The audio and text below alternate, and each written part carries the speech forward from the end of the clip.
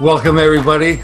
I'm super excited today because today's guest is someone that every online entrepreneur needs, although most of you don't even know it yet. He's a lawyer, but he's not any lawyer. He's a internet lawyer to online businesses. Richard Chapo is a business lawyer from San Diego. He's been practicing for over 25 years, and here he is with us today. How's it going, Richard? It's going well. Thank you for having me on. No problem. Thank you for coming. It's a pleasure, and like I said, I'm really excited because I've been doing businesses online for many years, and I know that there are things out there that I don't know. Right? I don't know what I don't know. So every online business person, like me and several others, are breaking the law without even knowing. And do you find that that's an accurate statement that most, or if not everybody, is breaking the law on the internet? Yes, it is, but maybe not as it's maybe not as dire as it sounds. So, if a lot of the listeners are in the United States, for instance, the federal government has kind of been lax passing laws related to the internet. We had a big burst in the late 1990s when there was a joint effort to kind of protect the internet as a commercial medium. So you had things like the DMCA passed. But since then, it's been pretty quiet just because of the political nature of the country. People can't agree on anything. So what you've seen is states have come in and they've passed quite a few laws. And so a lot of people are violating particular state laws and don't even realize it. The chance of prosecution for those kinds of things is also fairly remote. States are kind of famous for passing laws that never actually get enforced because of political reasons and what have you. So, for instance, in Florida that has a law that says if you have a website, you have to have your name, your business name, your street address, your phone number, and email address published on it. Well, nobody does that. Amazon doesn't do that. I mean, it's Yeah. one of those things. Now, how many people have been prosecuted for that? No, nobody that I know of. I mean, maybe there's been one bizarre case in Florida after all, but it's just something that's out there. There are all kinds of strange laws. Kind of a funny one I'll tell you about is Texas passed a law that said that illegal drug dealers had to pay taxes on their inventory, their illegal drugs, whatever they had. Yeah. And there's a legal theory that says basically you can only be prosecuted once for a crime. You can't be prosecuted again and again. If you're found innocent or you pay some kind of a fine or damages or something of that sort, that's it. They can't do you again. So criminal lawyers in Texas started telling their clients or drug dealing clients, go down and pay the fine because technically that counts as a prosecution. And then if you get caught later, they can't prosecute you because you already had paid this fine. And so you have the attorney general in Texas, screaming at the tax office, telling them to stop doing that. So there are all kinds of bizarre laws out there. And, whenever, you have a show like this or you talk about legal things, people can end up getting terrified by some of the things they hear. That's not really the goal today. The bigger thing to take away from it is just that there are some things out there you need to be aware of and, make sure you're not just walking face first into any kind of major problems. Absolutely. So, and before we get into this, tell us, how did you get started? Was it always your plan to become an internet lawyer, or you just realized it after a while? No, like most people, it wasn't my plan at all. It was, I'm an older guy, so it was 1980 or 1989. I was trying to figure out what to do with my life. I was living in Europe, and my family was making rather threatening comments about me coming back to the States, or there would be dire consequences. And so I ended up back here, and I actually was interested in international law for the sole reason that I would get to travel. Mm-hmm. And so studied that, and then I'm working for a boutique defense firm that specialized in high-end complex cases, and ended up starting doing a lot of wrongful death cases for hospitals and things of that sort. So I got completely off the track. And then, of course, this internet thing kind of put an end to the need to travel around the world because you can obviously have, online meetings and what have you. So I took a year off to try to figure out what I was going to do. Went to Russia, of all places, the logical place. Spent a year in Siberia and came back. And I had a friend who had become the CEO of a internet company. This is 2000, and he was trying to find somebody to do the legal work. And he couldn't find anybody. And I told him point blank, I don't know what any of this work is. I don't know these fields. And he was willing to pay to have me learn it. And so one thing led to another, and that's how I got into the field. So as usual, the grand plan went completely sideways, and that's how I ended up here. But the thing I enjoy about it is, most of my clients, I'm helping them stay safe so that they can build their businesses. It's nice to see people build things. A lot of law tends to be more of a tear down kind of situation where you're, in litigation, screaming at each other and, what have you. So this is a little more soothing on the soul, if you will. Yeah. And year 2000, was that the perfect year to start? Because I know, was it 98, 99? Wasn't that the year that everything crashed prior? Yeah, 2000 was probably a good time. Right around that time, because you had all the laws coming out in 98, pretty much, 799. And then, you had the financial ramifications of people realizing just because you had a website didn't mean you were going to make $50 billion. That all happened around 2000. It was, it was an interesting time.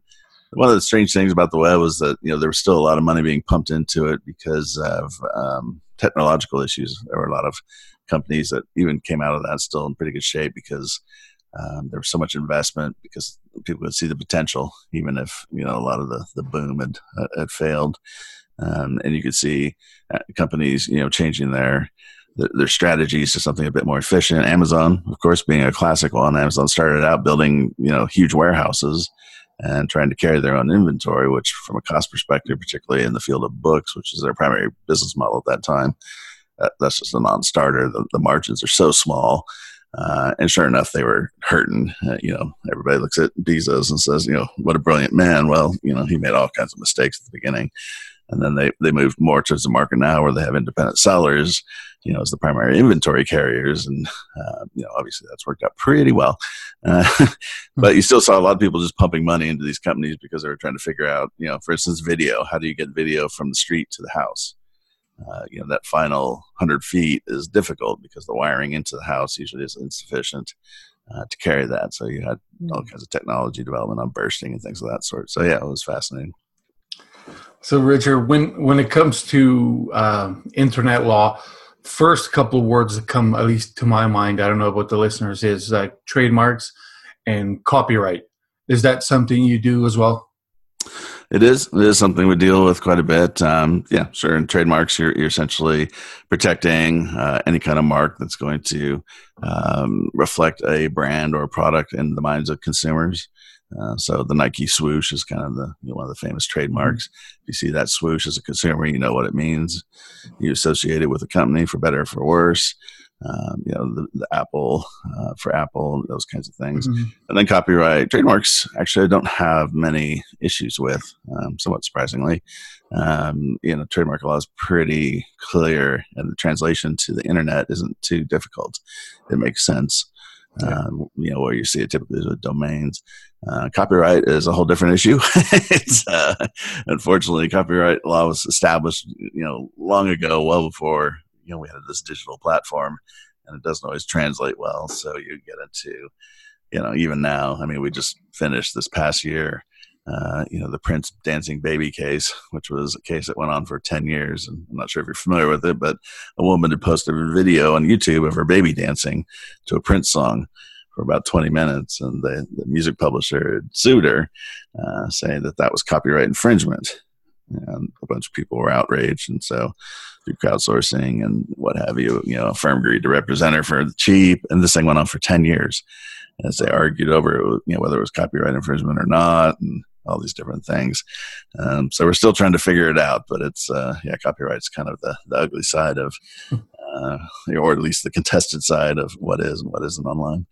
And plus you also have the additional factor that, a lot of people want copyright infringement to occur. A company will design, whether small or big, will design a whole campaign with the whole idea that people will take their content and run with it. Viral campaign, that's what that is. Well, technically a viral campaign is copyright infringement, except they're giving you consent to use the material. So, and if you think about, sharing with social media, where you can hit a simple button and, you've shared something, well, where was that sourced and all those kinds of things. A lot of it is just shows how antiquated copyright law is and how it doesn't really apply well at all to the internet as we know it. Because reasonably as a consumer or even as a business person, how do you know when you share something on, Twitter or whatever, that there was an original copyright approval for that? You don't. There's no way to know. So that's why laws like the DMCA, they're helpful, even though a lot of people hate them. It is an effort to at least try to address some of that. But yeah, copyright law online is kind of a mess. Yeah, I actually was. I have one of the proofs of those, and it's I shared a YouTube video. I didn't upload it or anything. I just clicked share and I shared it to Facebook. And then I received an email from Facebook saying that they were going to remove that video because the copyrights were claimed by America's Funniest Home Videos. And it was their video. I just clicked the share button. And so I couldn't understand, like, I didn't upload this. All I did was click share, but I guess it does make a little bit of sense because it is, just like you said, we're sharing viral content, but in that situation, I guess they didn't agree with it. Right. Yeah. So with YouTube, if somebody uploads that video, YouTube's terms say basically, you acknowledge that you have the right to use this video. And a lot of people don't. So they'll upload things a lot of times without even thinking about it. They're not, necessarily being malicious about it. And then, people start sharing it. And suddenly it's all over the place. And, at that point, companies need to think about, what are they going to do? Are they going to go after, all these different areas trying to get it taken down? Some companies take the view that, well, it's free publicity, so we'll just leave it up. There are all kinds of issues there that start going, but that's exactly the case. Now, when you uploaded that video to Facebook, obviously, or when you shared it, you obviously didn't have any intent. So if anybody was to actually sue you for copyright infringement, the fact that it was what we would call innocent copyright infringement, means a court would be very unlikely to, issue any sizable damages against you. Probably $200 would be the number.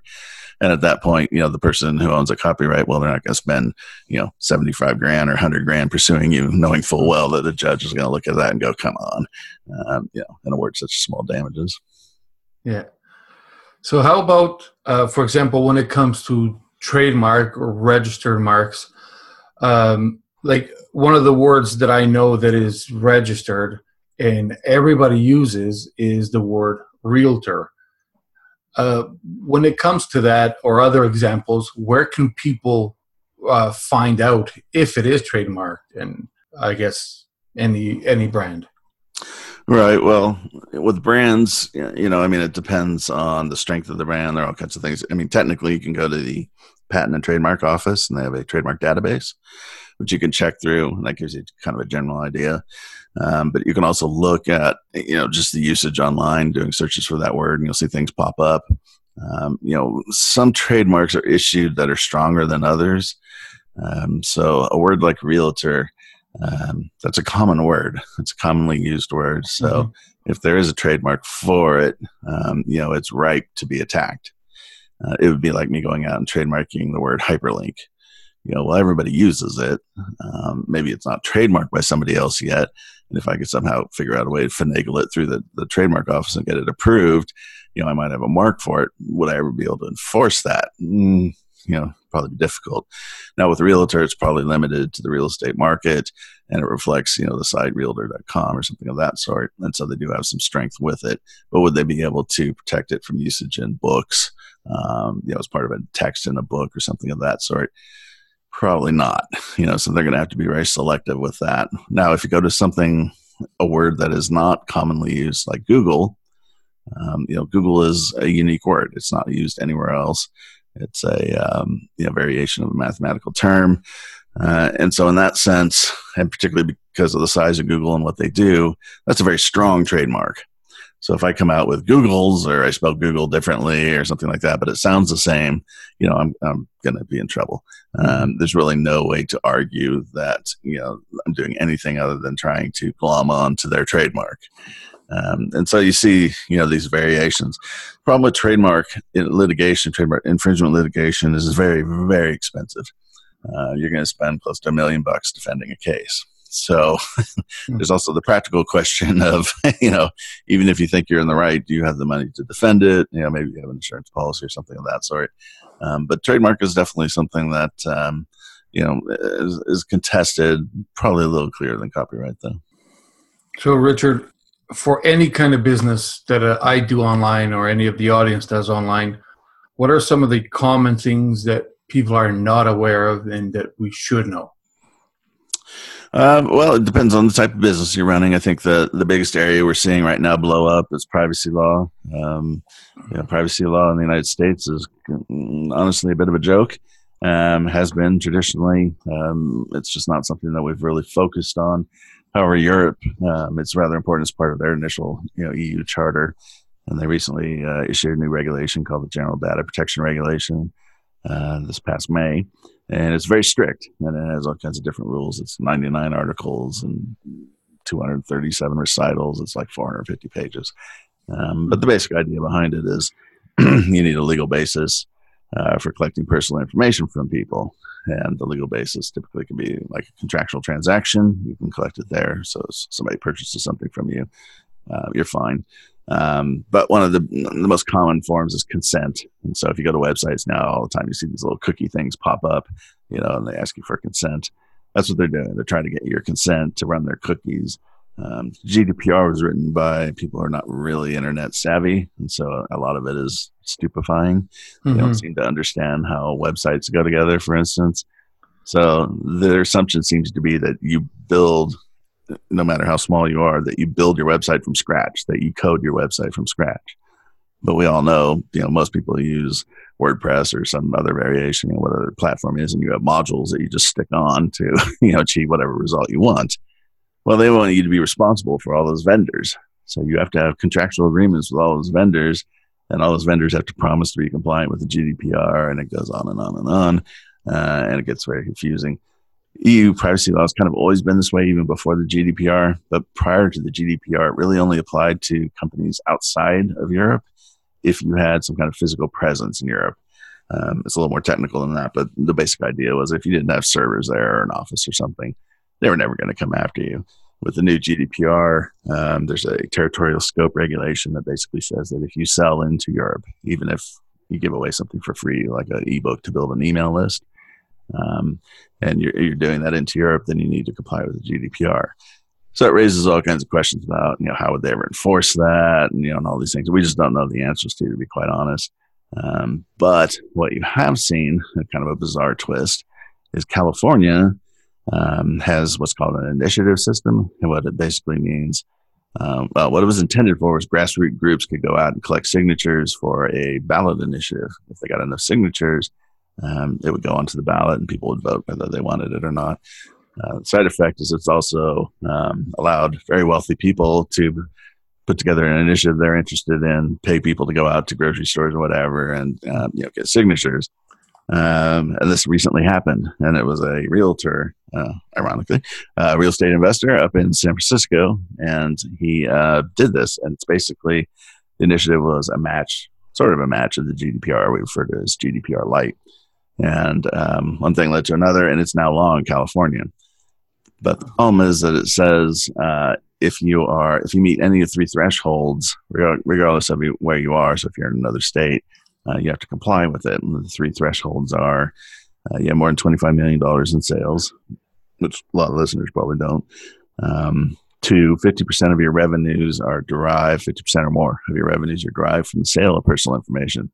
So if you're, for instance, running sites generating leads, and you're selling leads to other people. The third prong is the problem one. It says if you get 50,000 unique visitors or more in a year, well, that's only about 4,000 unique visitors a month, which is a pretty low threshold. So if your business starts taking off, suddenly you can be caught up in this law, and you would have to comply with it. The good news is it's not as strict as the GDPR. It's a lot more practical. It also doesn't go into effect until January 1st, 2020. And the California Attorney General is charged with the primary role of enforcing it. And that office has shown a severe lack of enthusiasm for the law. They've announced that they're not going to issue regulations for it until the summer of 2020, which, many of us intelligent lawyers pointed out was 6 months after the law goes into effect. And they just sort of shrugged their shoulders and said, well, there won't be any prosecutions then in the first 6 months. So nobody knows if that's going to become a big issue or not. But now you're seeing some interest in Washington, to potentially pass one of these. Because what will happen is the states will all start issuing their own privacy laws, and they'll all conflict with each other, and it'll be confusing as all heck. So hopefully that we're going to see that on a national level. The other thing that's come up, which I'm sure you're aware of if you're selling on Amazon or listeners are selling on any of these platforms, is sales tax. Yeah. We had the Wayfair decision. The Supreme Court came down and basically said states can collect sales tax. There's been a lot of panic on it, and I've seen a lot of articles that are just written poorly and don't convey exactly what the Supreme Court said. The Supreme Court did not say states could unilaterally collect sales tax. They said states could collect sales tax so long as it's not burdensome on small businesses. So in North Dakota, for instance, North Dakota said, well, you have to collect and pay sales tax to us if you have sales to South Dakota residents that exceed 200 sales in a year, or I forgot what the dollar number was, $100,000 in sales. And if you don't have that, if you don't meet those thresholds, then you don't need to. And so all the states are going to have to pass similar laws. So if you've got, nominal number of sales, particularly in certain states, you're not going to have to collect and report that. Now, for a lot of people, you're probably going to, the more populous states, you are going to have to do that in California, New York, places like that. But it's not necessarily the case where you're going to have to do it in each and every state. Is it going to be burdensome, a pain in the rear, and everything else? Yes, it is. But unfortunately, welcome to the world of tax. Mm-hmm. So, Richard, when it comes to the entity formation, there's a lot of advice out there, and which I don't know if it's legit advice or not. And form your LLC in Delaware is the most common thing that's told out there. Right. Is that something that people should do? Well, forming an entity makes sense. The Delaware advice is really only applicable if you are going to go public, because venture capital investors are favorable to Delaware law. They want Delaware entities, and they will actually going to want a Delaware corp, not an LLC. The reason for that is Delaware has laws that are very protective of investors, and they'll allow those investors to take over your business if they don't think you're running it correctly.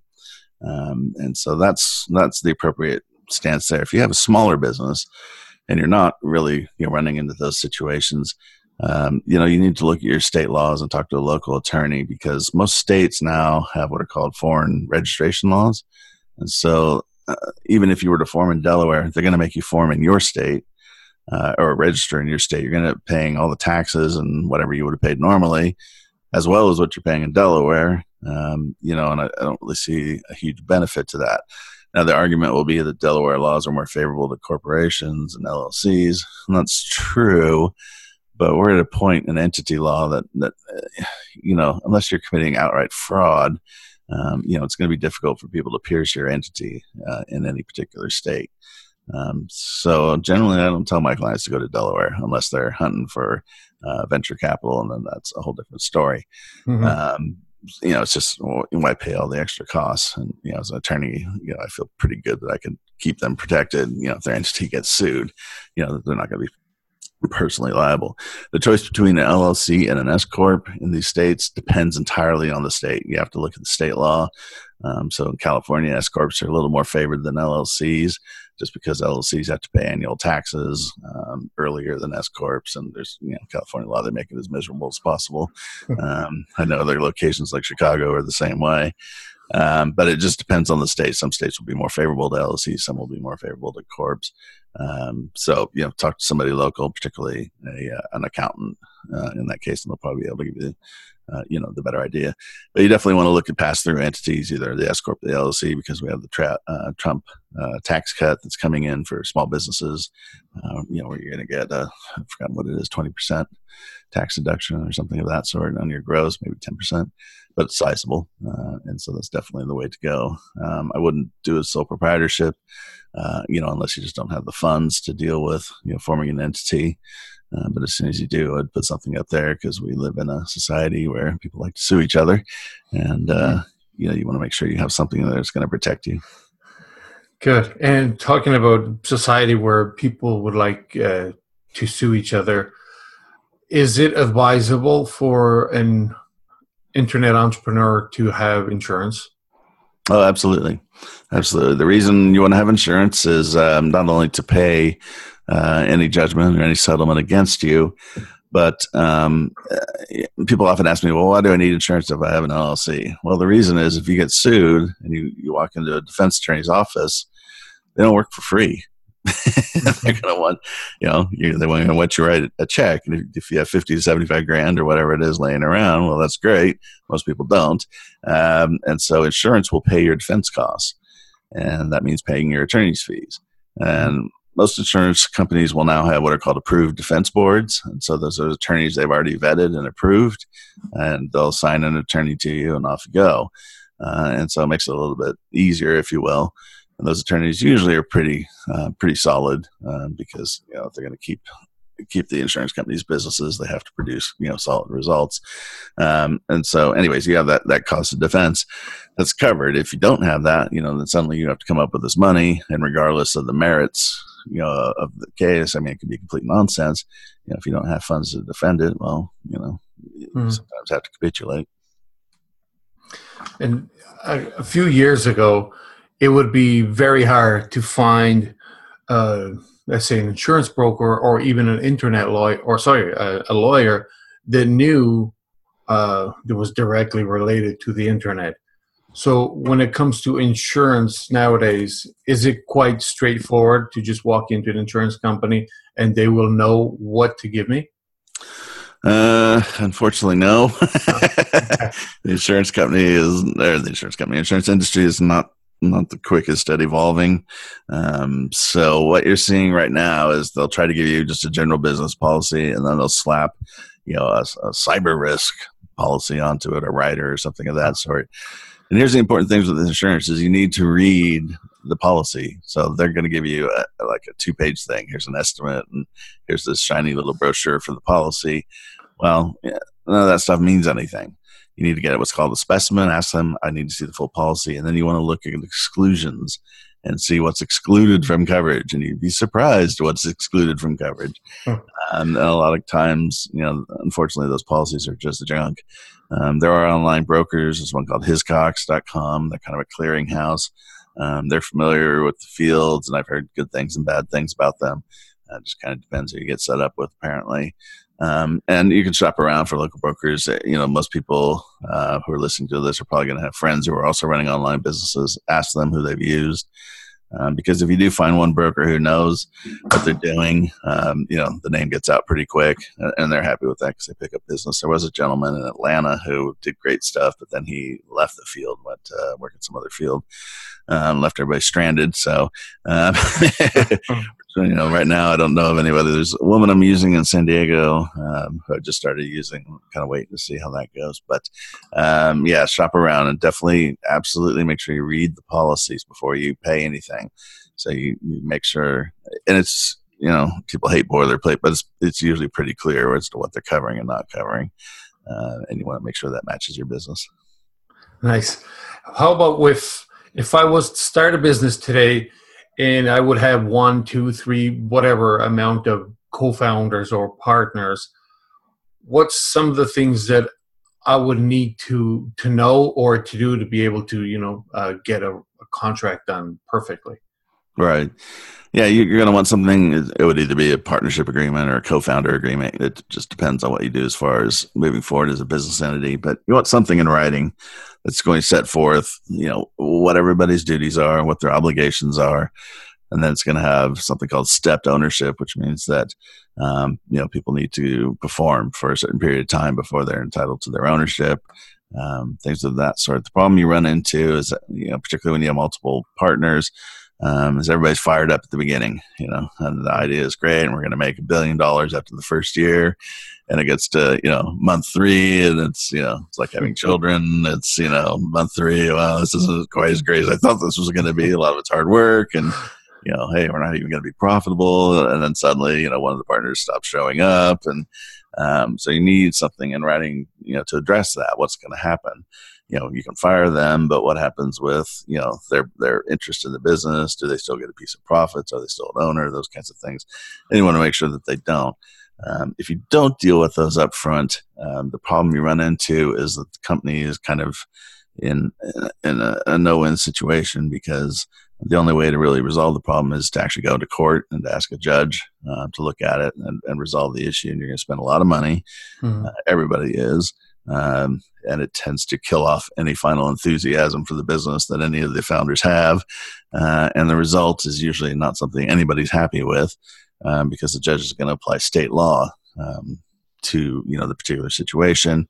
And the state law tends to be written in ways that aren't really favorable to the business, to either side.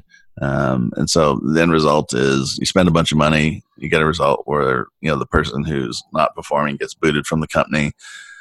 So they're unhappy, but the company has to pay them a certain amount of money. So the company's unhappy, and the lawyers have made money, and the judge, who doesn't know anything about your business, has decided your fate. And so, it's almost always going to be a disaster, and almost always the business breaks up afterwards, unless it's a large, publicly traded business. But people get, it's a divorce. It's a marriage divorce. That's all it really is. And, if you've ever had the joy of going through one of those, you come out the other side and you're not a happy camper. Let's just put it that way.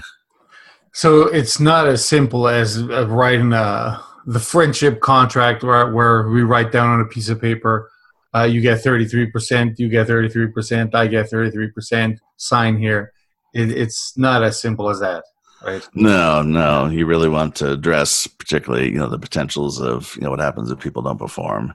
That's really the side of it you need to look at. And you really want to do it before the business launches, because then there's no money. There's no real value. It's just an idea. And so, it's easier to come to reasonable, positions than it is if you're a year down the line and you've had some money come in, and now everybody's starting to get grabby about what they think their right is, or it was my idea, or this, that, and the other. So you need to come to that kind of decision. Typically, you want to do it with a lawyer, and that way you can make the lawyer the bad guy. So the lawyer's the one going, well, what if Bob doesn't show up for work, or what if John develops a drug habit, or these kinds of things, so that you don't have to ask each other those questions. But you also tend to also find out then if maybe some of the partners maybe aren't as quite as committed as you would have thought, because some of the answers will be interesting. The other thing to consider is due diligence, particularly if you're going for venture capital or large financing of some sort of angel investing, because they will do due diligence on each of you. And if it turns out, one of your partners was indicted for securities fraud 5 years ago, and you don't know, you've got a huge problem, because nobody's going to give you a penny. And so forming due diligence on each other is definitely something you want to do. And if one of the partners has a problem with that, well, that should be a red flag, because what are they hiding? Exactly. So if instead of us starting a business, if we were to buy an online business, let's say, I don't know, Shopify store, or even better, a Amazon business, is there also lots of due diligence that I should do? Should I just hire somebody like you, for example, to look at everything? Is it pretty straightforward? What do you think? It depends on the size, how much money you're spending. If you're spending, $5,000, then no. But if you're spending, $50,000 or something more, then yes. The due diligence on those types of transactions can be really tricky. One, you need to figure out how that's going to happen with the platform.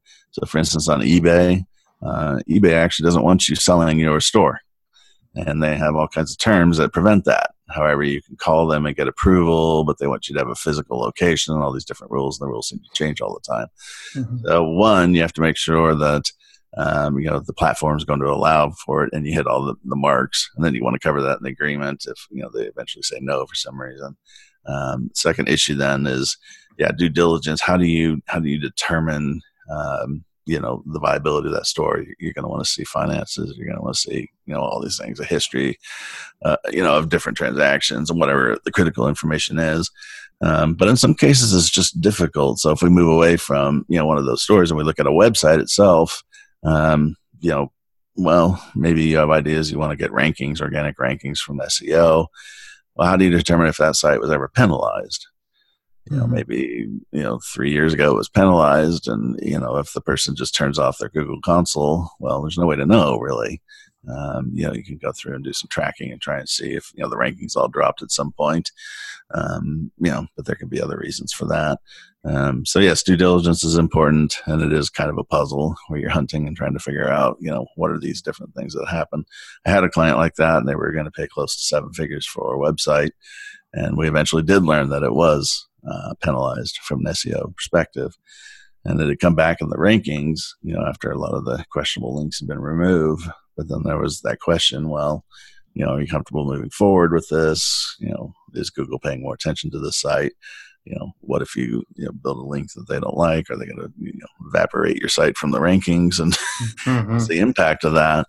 And and those are questions that had to be evaluated. So every transaction is a little bit different, but you definitely want to look into it. You don't want to just plop your money down. And one thing that worries me is old taxes. If I were to buy a business that owed taxes previously, and normally when you buy an online business, it does not necessarily he's not necessarily your neighbor, right? So probably the person that's selling you the business is not even the same country as you. If they owe taxes, now those owing taxes are transferred over to me, and I will owe them. Well, the tax authority is certainly going to take that position. Whether you can fight it or not, honestly, I don't know. That would be kind of a CPA question. I'm not a tax attorney, but you can guarantee that that's going to be the position that they take. And you're going to have to address those. Yeah, one of the downsides with the internet is what you're pointing out is people are in different locations. So sometimes agreements, they're nice to have, but they don't really carry any weight. If I have an agreement with somebody who's in the Philippines or India and I'm in the U.S., well, how am I ever going to enforce that agreement? I can go into court here and get it enforced, but a court order in the U.S. doesn't mean anything in those other countries, just as a court order in India wouldn't mean anything in the U.S. It has no value. So how are those transactions handled? And despite some of the things you see humanity do, I will say that most people are pretty much on the up and up. Surprisingly small number of cases come through my door that involve those kinds of situations. And I think a lot of it comes down to reputation. If somebody is going to be online and they start screwing with their clients like that, or with other people, that word gets out pretty quick. Oh, yeah. Once that word's out there, man, you are done. If it becomes apparent that you're not a trustworthy source, well, people can find that pretty quickly, and you're never going to do business with anybody else again. And that seems to be the main deterrent. But it is a concern, and there's always going to be risk in these transactions. It's just a question of, do you understand what those risks are, and are you comfortable with them? What you said there, it makes perfect sense. And at the same time, it's somewhat fantastic that if you want to grow your brand or grow yourself as as a expert in a brand, it takes so much effort to keep growing and to get, exposure out there. But if you screw up, if you do something wrong, the whole world will share it and everybody will know suddenly you are the one that screwed up, right? No, the old cliche, in restaurant business, make 100 great meals and nobody knows. Make one bad meal and everybody will know. This is kind of the way the world works. Sometimes it's good to know that though, because it does keep a lot of the scary, strange groups, under control a bit. Yeah. So, Richard, a couple of questions now about you. So, as a internet lawyer, Um, are you? I know you know a lot about the internet itself.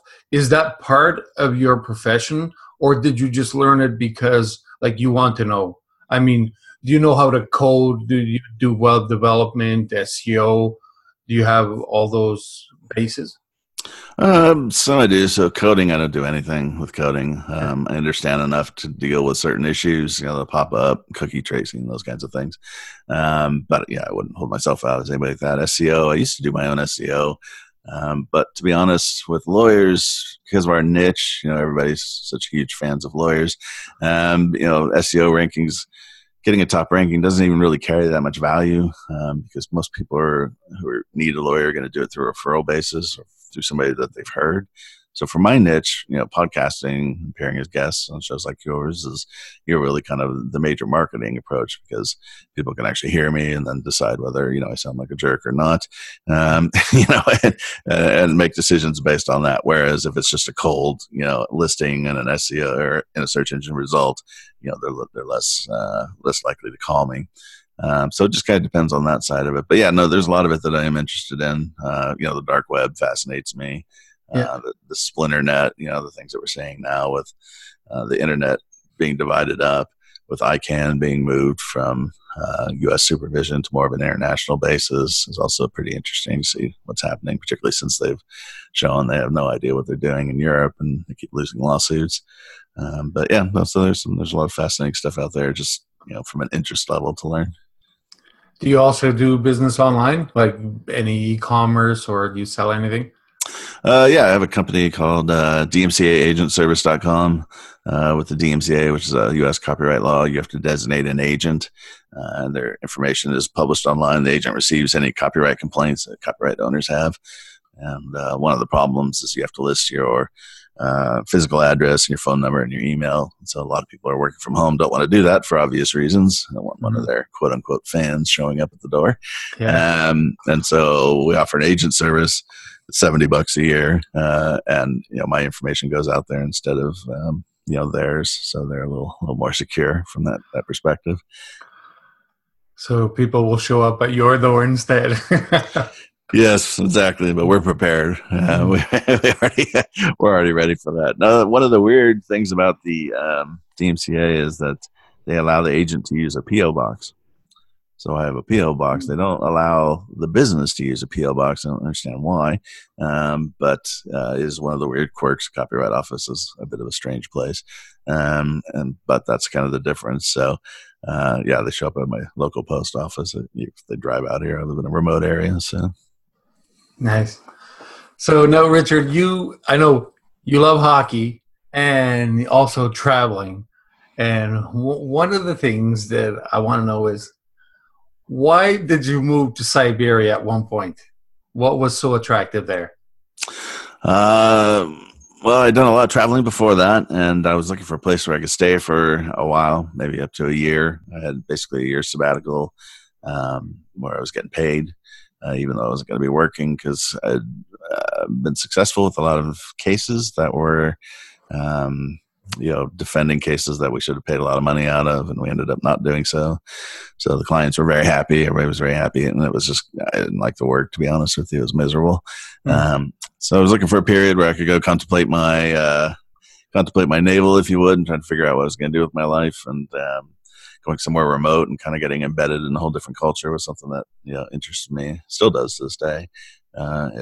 Siberia was certainly going to qualify, and so I knew somebody who worked with a charitable group that worked there. And next thing I know, I'm on a plane, and then suddenly occurred to me I didn't speak any Russian, and maybe this wasn't the greatest idea, and but it actually turned out to be a great experience. Very nice. How about hockey? What is your favorite team? Regrettably, it's the Los Angeles Kings, who are in dead last place in the entire NHL. They're horrible this year, but yeah, they had a couple good years 4 or 5 years ago, won the cup. But yeah, no, they're just god awful now. But fan. You got to be there through thick and thin. So my hope is in the next 100 years, maybe they'll be good again. But yeah, it's odd. I grew up in San Diego, so you wouldn't think I'd be interested in hockey, but I was always just fascinated by it. I love the physical games. I played rugby growing up, and so yeah, it attracted me. I don't know why, but always been a fan. Very nice. I'm a big soccer fan because I grew up in Europe and I lived there for 25 years. Sure, So sure. Which team? it's called Yeah, Sporting of Portugal. yeah. No, And yeah, unfortunately, they're not doing great either. So well, it goes in cycles, you know. You never know, but yeah, no, Sporting's a pretty good team. They're dominant in Portugal, usually, aren't they? yeah, they're always top three, always top Right. three. Yeah, Right. Yeah, I'm a Liverpool fan, so I know misery. yeah. Very good, Richard. So if our audience, if they need help, if they were looking for somebody to help them with their trademarks, their copyrights, or any litigious work, I suppose, where can they find you? You can always find me at my website. It's SoCal, like Southern California, SoCalInternetLawyer.com. Social media, I'm up on LinkedIn quite a bit. Just send me a request and I'll be happy to add you to the group that follows me. I'd love to tell you I'm on Twitter and Facebook and everything else, but honestly, very rarely do I actually go there. Just don't have time. But yeah, LinkedIn or my website's fine. And if you need a DMCA agent, DMCAagentservice.com, very creatively named, is another place to find me. So any of those would work fine. Very good. I see that your domains are properly SEO just by the keywords in there. Yes, yes. Well, yeah, it used to be great when an exact match, counted so much more than it does now. But yeah, no, there was a period there a few years ago where I was a happy man. I know, I know. I had the same thing, and I was buying domains that nobody else wanted just because of that. Yeah, it was a good strategy for a long time. It really Yeah. was. Very good, Richard. I'm going to put the links on the show notes so people can find you. And I really appreciate you coming on the show. It's an exciting time, and I want to thank you for coming. And all the best. We're going to stay in touch, of course. Yeah, absolutely. Thank you for having me on. It was a good time. No problem. Thank you.